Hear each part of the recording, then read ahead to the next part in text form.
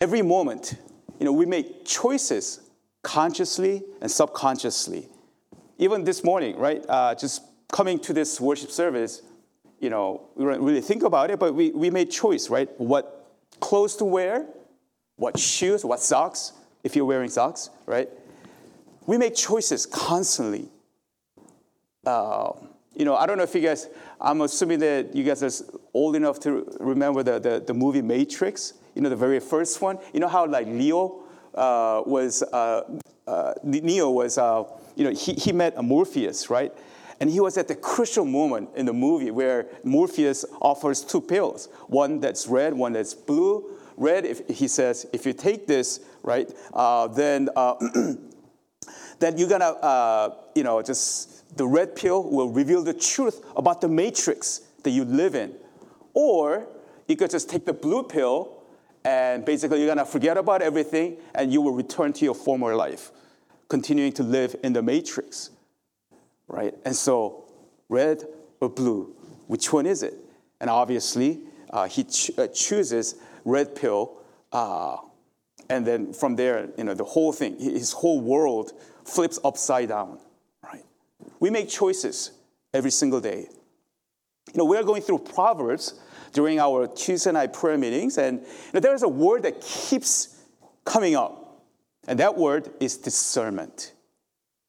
Discernment, and how we desperately need discernment, how we desperately need it.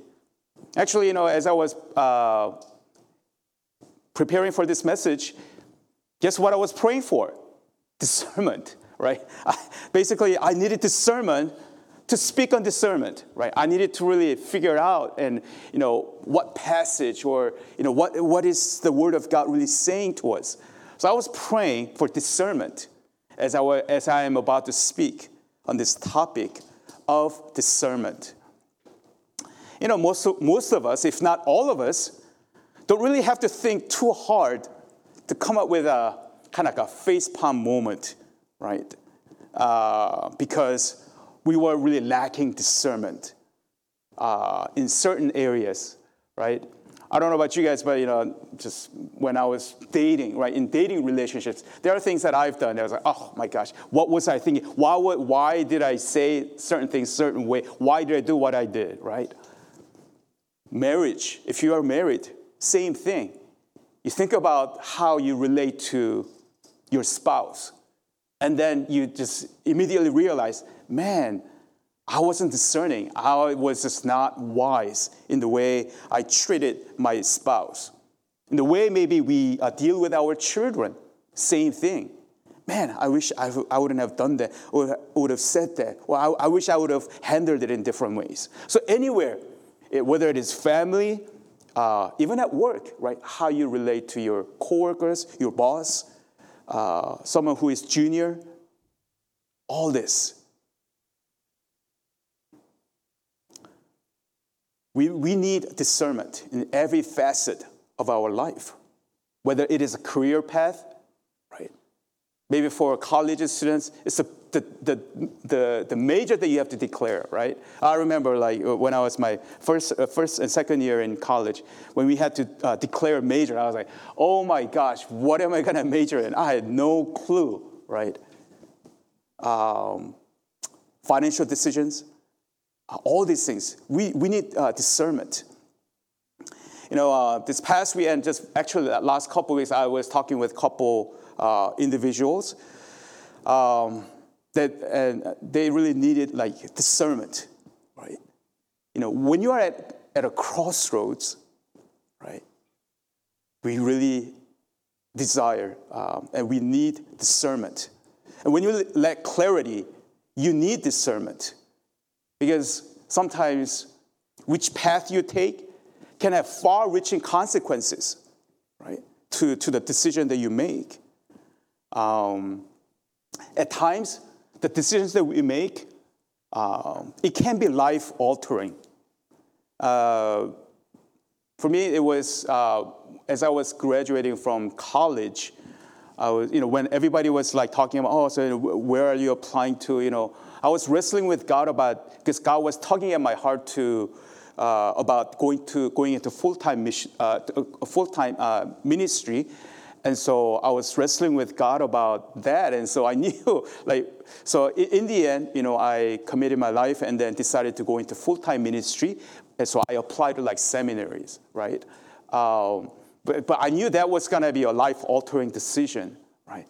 Is this really what God wants me to do? So I was struggling with it. Am I just thinking about this on my own, or is it really what God is leading me to? So there was just a lot of wrestling that I had to go through. So some of the decisions that we make, it has far-reaching consequences, and it can really change your life.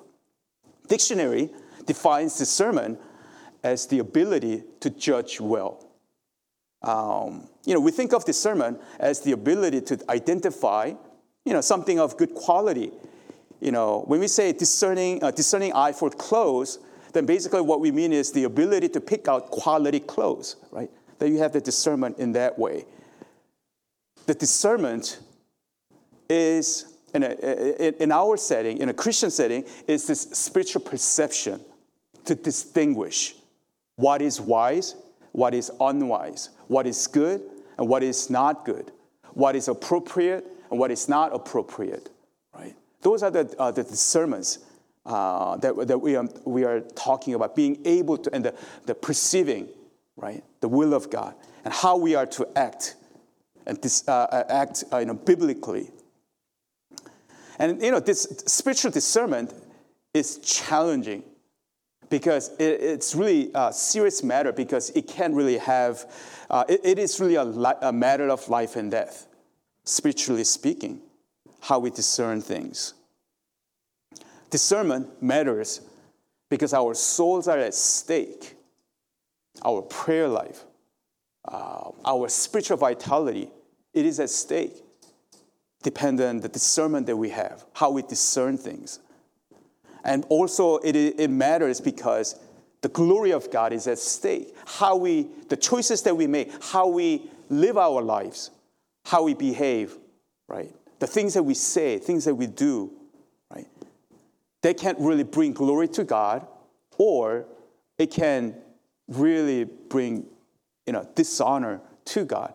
I keep going back to that example of Ravi Zacharias, right? A world-renowned, famous, the defender of Christian faith. He was really famous, well-known. But after his death, the horrible things that he's done for years and years, the sexual abuse, right, and things like that, it really just brought so much dishonor to the Lord. At the beginning of his reign, when God appeared to Solomon, King Solomon, and when God asked him, what he wants, Solomon famously asked for an understanding mind or discerning mind, because he wanted to govern the people of God. And God was very pleased with his request, because, hey, you didn't ask for more power, more money, more women, none of that. But you asked for wisdom and discerning mind. And so God blessed him very much. We need discernment, right? And we are not only to ask for it, but we are also to work at it. Hebrews 5:14 says this: "But solid food is for the mature, for those who have their powers of discernment trained by constant practice to distinguish good from evil," right? For the mature people, as we are to mature, as we are to grow in Christ, right? We are to have these powers of discernment trained by constant practice. It is not something that just falls on our lap. Sometimes we may think of discernment as this nicely packaged deal. It's this quality wrapped up nicely and just knock on your door, just like Amazon. And then all of a sudden we have this quality called discernment. It doesn't work like that. There has to be the effort. It's an ongoing thing. And I'm going to talk a bit more about that. So there is no magic formula or secret sauce to follow to get this thing called discernment overnight, or just all of a sudden, right? It takes a lifelong time to have discernment growing, right? So we have to understand that discernment is dynamic and it grows. Or it can even just, it can wither, right? It gets stronger through training. But we have to understand that it is an arduous journey in our quest to have better discernment, better judgment on things. It's a long time thing. Like, on Wednesdays, we've been playing volleyball. I remember a few years ago, like when we started playing volleyball, other than like somebody like Hyo or Daniel, like all of us were like pretty like not very good at playing volleyball. But, week in and week out, we come and we play. So, I see like people getting better and then better. And that's how it is with discernment too. It's not this thing that just like all of a sudden you have it and then you are, boom, you're discerning. So, what Paul is saying in this passage is in light of what Jesus has accomplished for us, here's what our response should be. And that's what this passage is talking about. Verse 2 especially instructs us as to how we can cultivate a life of spiritual worship. So in these two short verses, what does it say about discernment? Right? Because that's what we want to get to. The first thing that that we can learn or glean from these two verses is discernment requires resistance. Discernment requires resistance. What do I mean by that? Verse 2, it says, do not be conformed to this world. Do not be conformed to this world. NIV translation is, do not be conformed to the pattern of this world. Paul's idea is not to be influenced by or to follow the ways or the philosophy of this world. So first, discernment, you have to resist. We must process everything through the lens of the gospel and the word of God. This naive and unfiltered acceptance of whatever that you hear or see, it will really hamper our discernment. For example, there are many things, a philosophy and the ways of this world. The sense of entitlement. We get that all the time from the media and everything. I deserve better, right? Okay, I need, I deserve this, I deserve that. And so, they say that the most difficult tourists in the world people around the world say they're the American tourists because we have that sense of entitlement. Hey, I pay for this, so I want this, I want that, and so we can have that. It's like embedded in us oftentimes, the sense of entitlement. And the world says, do what pleases you, right? Hey, if it feels right, do it. It's your right. Nobody's got to stop you from doing it. You do you, right? Do what pleases you. Believe in yourself. Right?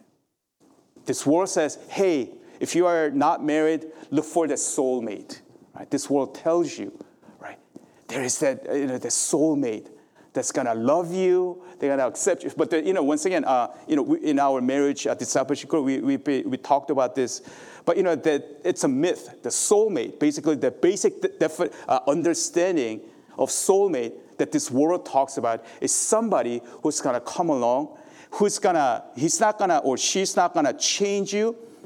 He or she's gonna only enhance what you want out of your life. Whatever the goals that you have, I want this in my life.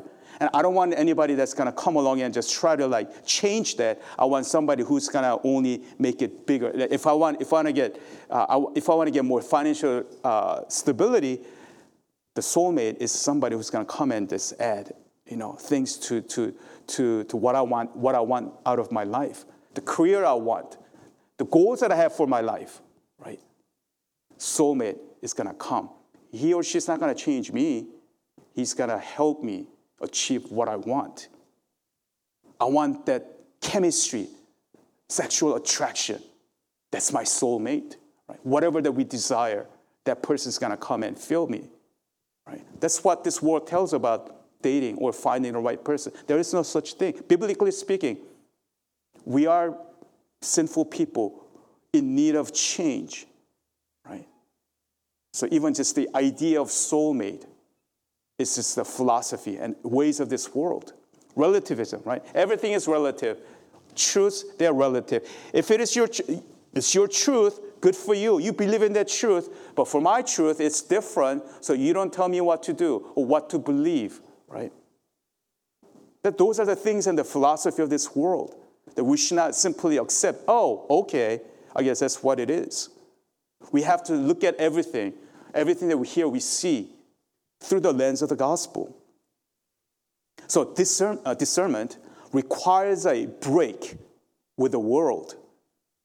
Embracing the worldly values is the opposite, so often, of the kingdom values. The world says first is first and last is last, whereas God says first shall be last and last shall be first. The world says you are the best. Serve yourself.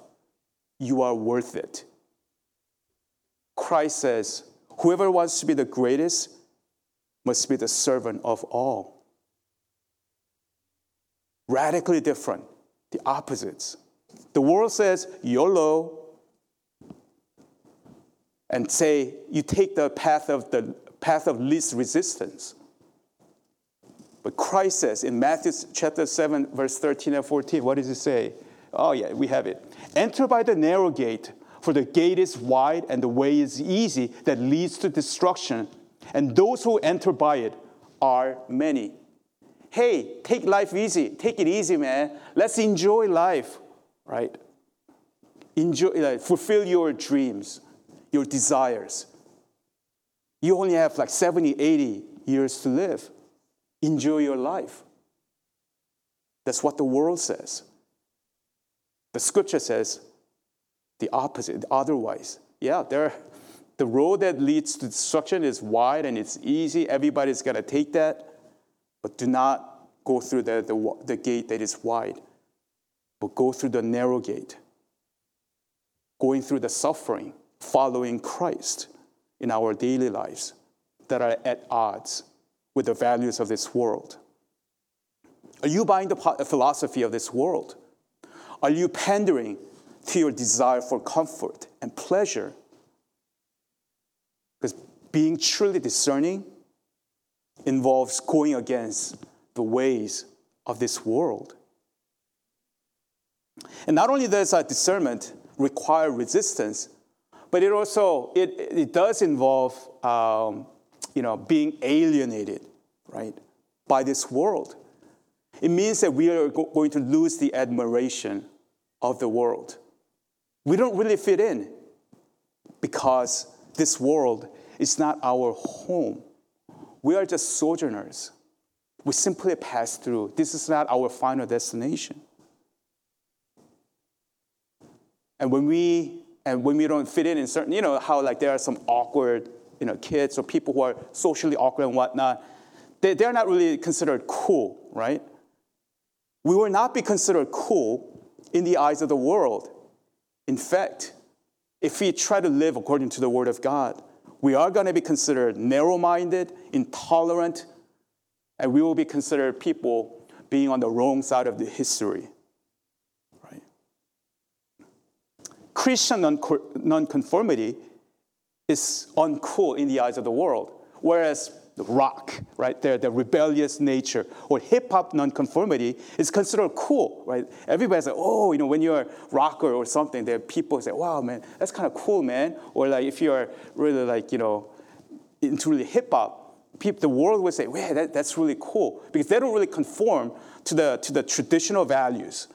So those nonconformity is considered cool. But if you don't conform to what the world teaches, and the Christian nonconformity is considered uncool, right? Unless we die to our desire, to be loved by the world, then we are not really going to have discernment. As long as you still have that thing inside of you, well, man, but I want to be accepted. I want to be loved. I want to be adored by this world. I want to be cool. Then you will not really have that discernment, because it says, do not be conformed to this world. If we strive to be chummy with the world, then our discernment is going to really die out. We won't have discernment. Keeping up with the world may seem enticing, but it will be detrimental to our spiritual life, and therefore, it'll be, and so therefore, the discernment will die out. So, first thing that this verse is saying is that discernment requires resistance, and the second thing is discernment requires renewal. Discernment requires renewal.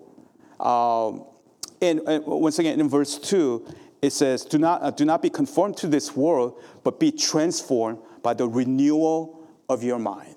Be transformed by the renewal of your mind. What does that mean? It means constant reclaiming of the truth. When it says renewal of your mind, it means constantly reclaim the truth. We need it because we are forgetful people. We are forgetful. We forget things all the time. We may hear it once and say, oh yeah, I got it. But what happens afterwards? We forget. Right? Like, it's not that none of us, it's not like that we don't know that God loves us, but that when difficult times come, what comes to our mind? Does God love me? Why is God letting me go through this? I don't know if God really loves me. We are forgetful of a lot of things. When we, in our daily lives, with all the demands of things that we have to take care of, all the deadlines, and the clients that are just on our case, bosses that are on our case, people around us that are just on our case, we forget things. We forget the truth.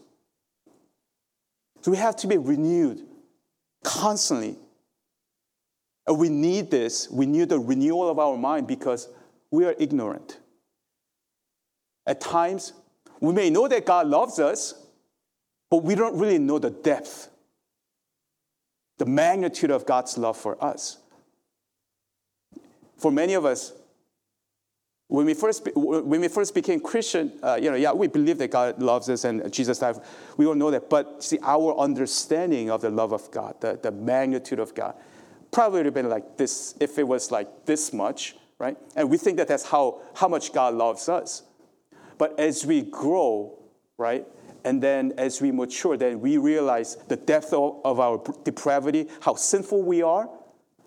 And then we see the chasm that's like widening, right?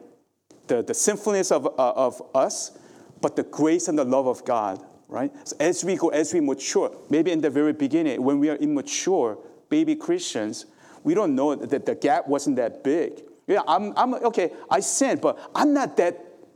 I'm not a really bad person. I'm a decent human being. But Jesus, you died for my lying and maybe stealing or cheating or whatever, right? Thank you. But as we grow in our understanding, that we realize, whoa, what a wretched person I am, right? And also in view of that, in light of that, we receive the depth and the height of God's love. You see, so we need to constantly be renewed because oftentimes we are ignorant of it's just the magnitude of the grace of God, the power of God in many different areas. That's why we need the constant reclaiming of the truth. We don't simply just hear it once and say, well, okay, I'm good now. I know it, right? We must be reminded of the truth constantly. When you hear sermons, we come every Sunday, right? So the sermons that you hear from me or Pastor Jay, they're not this groundbreaking kind of stuff, earth-shattering kind of truth that you've never ever heard of. Yeah, maybe there's some like theological terms or whatever here and there that you may not have heard or something. But most of the things that we talk about, it's not something that you had never heard. If you never heard of it, then actually that's problematic because we may be saying things that are not biblical, right? But the sermons are faithful reminders of God's truth for each and every one of us. We're not saying things that you have never, ever heard of. Why do we do this? It is because we need constant reminder.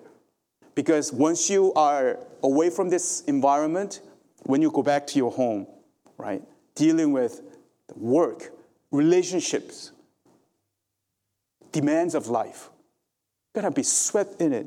And you're going to start forgetting about what we just talked about.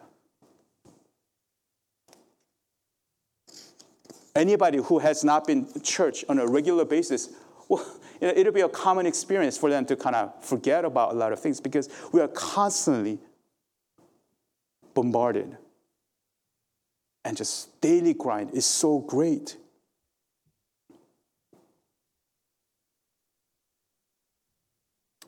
As I said before, discernment isn't static.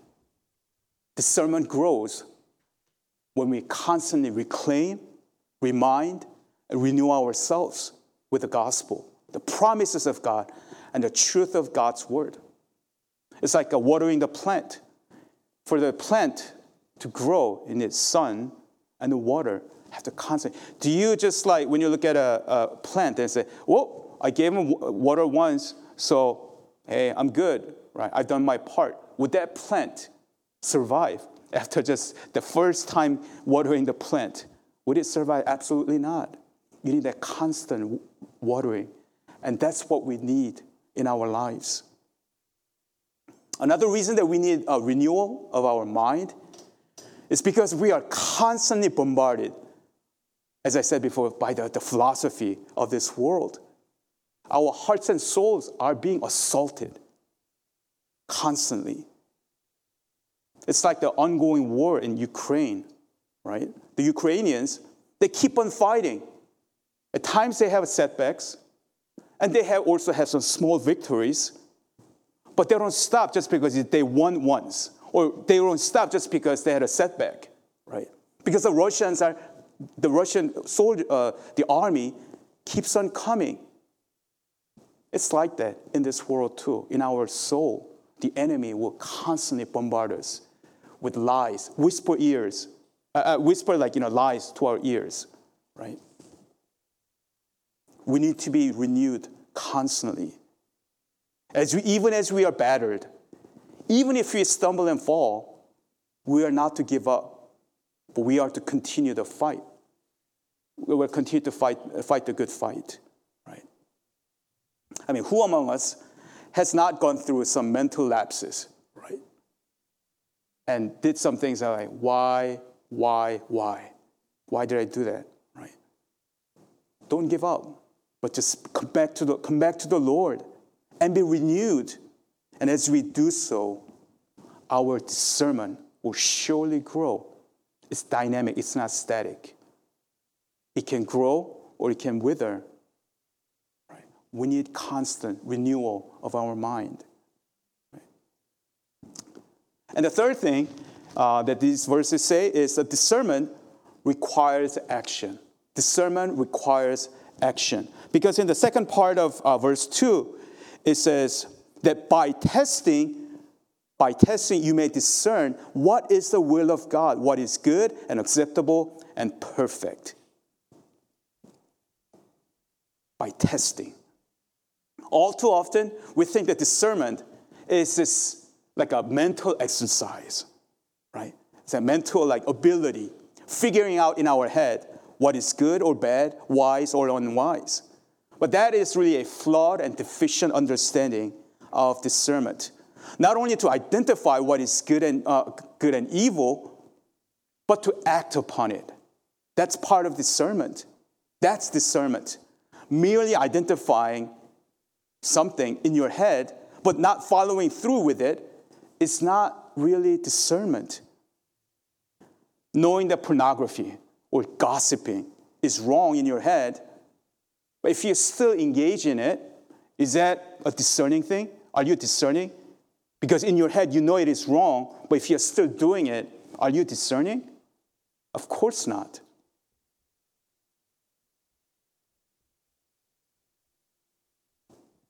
where there is a divorce of thoughts and actions, discernment is absent. Discernment requires application and implementation. As I said in the Hebrews chapter, right? By constant practice, constantly doing this. By testing, Paul says here, by testing. And we're not talking about SAT or software certification here. What it means, when Paul says by testing, it means that through the obedience. As we obey the word and as we live it out in our lives, that's what it means by testing, that we may discern what is the will of God by testing, by living it out. And I think that's where a lot of us fall short. Because in our mind, discernment is about just knowing it in your head, figuring out. But how do we even get that discernment? By testing, by living out the word of God, by living out the truth of God's word. In other words, discernment comes as we actually obey God and do what He says.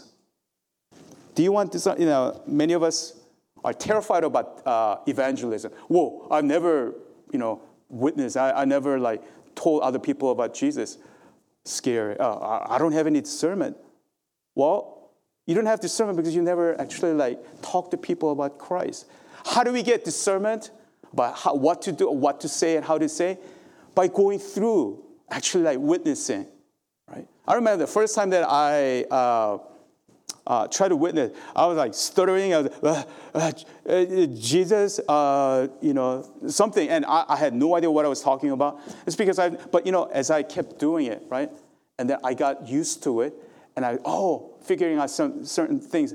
I've made some horrible mistakes in my evangelism thing, because to this one Jewish guy in college, I said, hey, did you know that it's really the Jews who killed Jesus? He was so offended, right? I was like, now that I look back, why did I even say things like that, right? In my mind at the time, because it was very early on in my, evangelistic fervor and whatever. I grew in my discernment, and it's because I've done it. And then through that, I realized, I learned things, what to say and what not to say, how to deal with people. Prayer, same thing.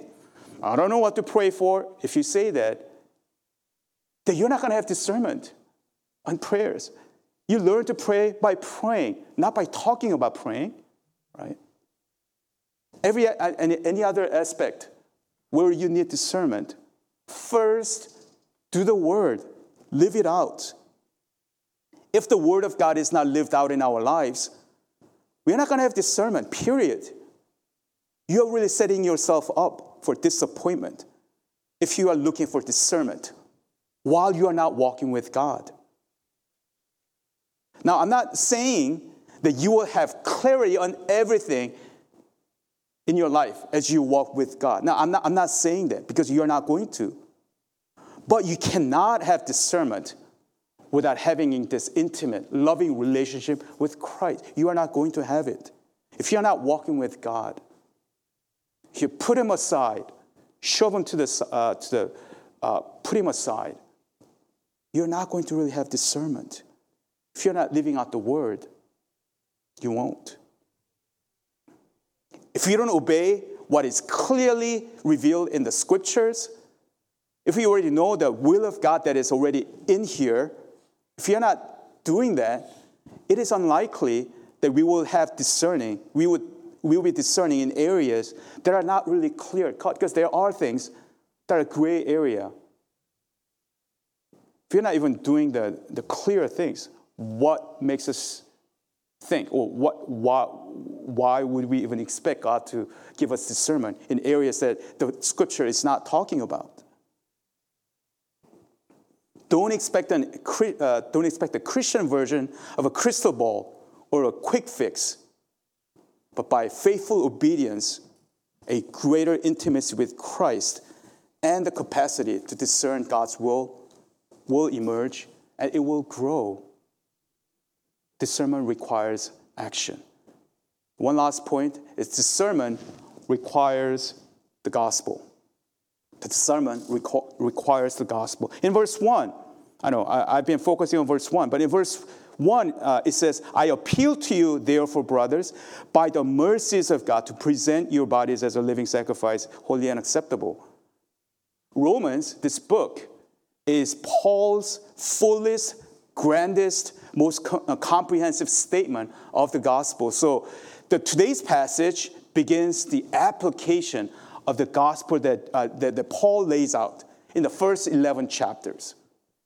For 11 chapters, he talks about what the gospel is, what it means to be united with Christ, what it means to know the gospel and believe in it. And then, when he's done with it, in chapter 12, he begins the application of the gospel. And it says, I appeal to you by the mercies of God, by the mercies of God. In view of God's mercy, it's referring to the gospel that he has taken great pains to explain. By the mercies, by the gospel, now I appeal to you to do this. You see, the discernment is only possible because of the gospel. Verse 2 flows from verse 1. In view of God's mercy, by the mercies of God, by the gospel, because of the gospel, now you can have this discernment. Do not be conformed to the world, right? And do not follow the patterns, right? And just be renewed. And by testing, do the work. God enables us to discern through Christ. There is no verse 2 without verse 1. There is no discernment without the gospel. We had no discernment, starting with Adam and Eve in the garden when they fell. We didn't care about the will of God. But we only did what pleased us. Just look at his disciples while Jesus was with them. Even right before Jesus was arrested and he was about to be crucified, guess what they were arguing about? Who is the greatest among all of us? Right? They were arguing among themselves. I'm better than you. No, I'm number one in here. Right? No discernment. But through his death and resurrection, they finally had discernment. They finally understood. Discernment requires the gospel. Now, practically speaking, so it's like, okay, Pastor, okay, that's all good. Okay, it's good, right? But practically, like, how do I, especially when it comes, how do we, like, practically speaking, how do I really discern things? Practically, I would suggest this, right? Ask some important questions, like what you are about to do, what you are about to take on, or the decisions that you have to make. Does it glorify God? Whether you have choice A or choice B, first, right? Whatever the path that you want to take, really be honest and really seek the Lord and say, does it really glorify God? Right?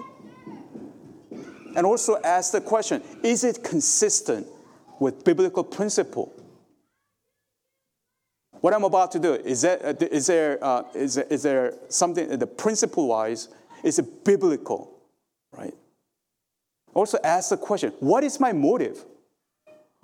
When I choose this or choose A over B, what is your true motive for choosing it? Is it really for selfish gain? Because it feels right? Because that's what I want to do? Those kind of things, you really have to be absolutely honest, right? To ask these questions. Even just last night in our virtual discipleship group, the question was asked, right? But, so what if I make a choice, but I'm afraid that that's not the will of God? How do I know the choice that I'm about to make? What if it's not the will of God? I just don't know. So I think it's probably referring to some cases where it doesn't really involve moral implications. Like, because if it is ethical implication, it makes it pretty obvious and clear. But even then, I've seen way too many Christians like especially in the areas of like relationship. It's clear that the scripture says you are not to yoke yourself with non-Christian, but you know what? Some people that are so desperate, Christians that are so desperate, right? I want to get married, right? So even though you're not to really just, be united to a non-Christian, but I'm going to get married, right? Only to really suffer greatly, so much heartache, lacking discernment. So you have to really just think about those things. But once again, what about the cases where it doesn't really involve moral implications, such as choosing a major or the career path, right? Things like that. It really doesn't involve biblical, things, right? So what about in those cases? How do I know what I'm about to choose is not the will of God? Because the Bible is silent on these issues. What do I do? So what I said to that person is that we have to realize in God's economy, nothing is wasted, right? So even what we consider as a detour, maybe God has designed it that way. So as long as you are in the right place, if your motive and if your desire is your posture, your attitude is to, I want to honor God in this, whatever the decision that I make, and you are walking with God and you are really earnest and genuine about honoring God through your decisions, even if it's not clear, that once you make a choice, and if it takes a detour, you have to then consider that you have to trust God in His sovereignty and His guidance. Because even that detour, the wrong choice that we make, it may be part of God's plan. I think I shared it the last time I spoke, about my experience in a church planting. So I was part of a church plant for 7 years, and then after that, as I shared with you, we disbanded. So it was a really painful experience. So looking back, I could have made an argument, hey, maybe that wasn't the will of God. Right? Maybe I shouldn't have, it's not like I didn't have a choice. I could have, honestly, I could have, taken a position that was, very stable. I knew, church plant, there's nothing is stable. There was no source of income, nothing, right? It was a huge risk. So I could have made an argument and say, maybe I made a wrong choice about going with this really unknown, risky church planning route instead of really, accepting a position at a really well-established church, so I don't have to worry about, where's going to be the next check coming from, kind of thing, right? But looking back, even though it was a long detour or whatever, and from then on, my life was really different. So did I choose a wrong choice? No. Right? Because at the time, I believed that my heart was in the right place to honor God. So even though it didn't lead to, because what I envisioned at the time was to, start this church and then just let it grow and then just become a really God-honoring, really exciting, church, right? It never materialized. And then I had to go, is God even calling me into ministry? But even that detour or the things that didn't really pan out, now I really believe that it was God's will for me to even go through that. Just because we don't really, when we are afraid of, this decision that I make, I don't know if it's God's will, but if you are in the right place to honor God with what you are about to do, then you have to believe that that is the will of God, that God will not let it go to waste, even if it does not turn out the way you want. And also, how do we know if it is the will of God, if it's not really in a clear way? Maybe it was the will of God for you to kind of go through that painful experience, the things that you didn't really want from this decision that you make. Even that, maybe in the grand scheme of things, God was calling you to even just go through that. So that, after going through that, I was really humble. Because before that, I was a proud guy. I was like, I can make things happen. I am gift of God to mankind kind of thing. God had to really break me and just break it really hard.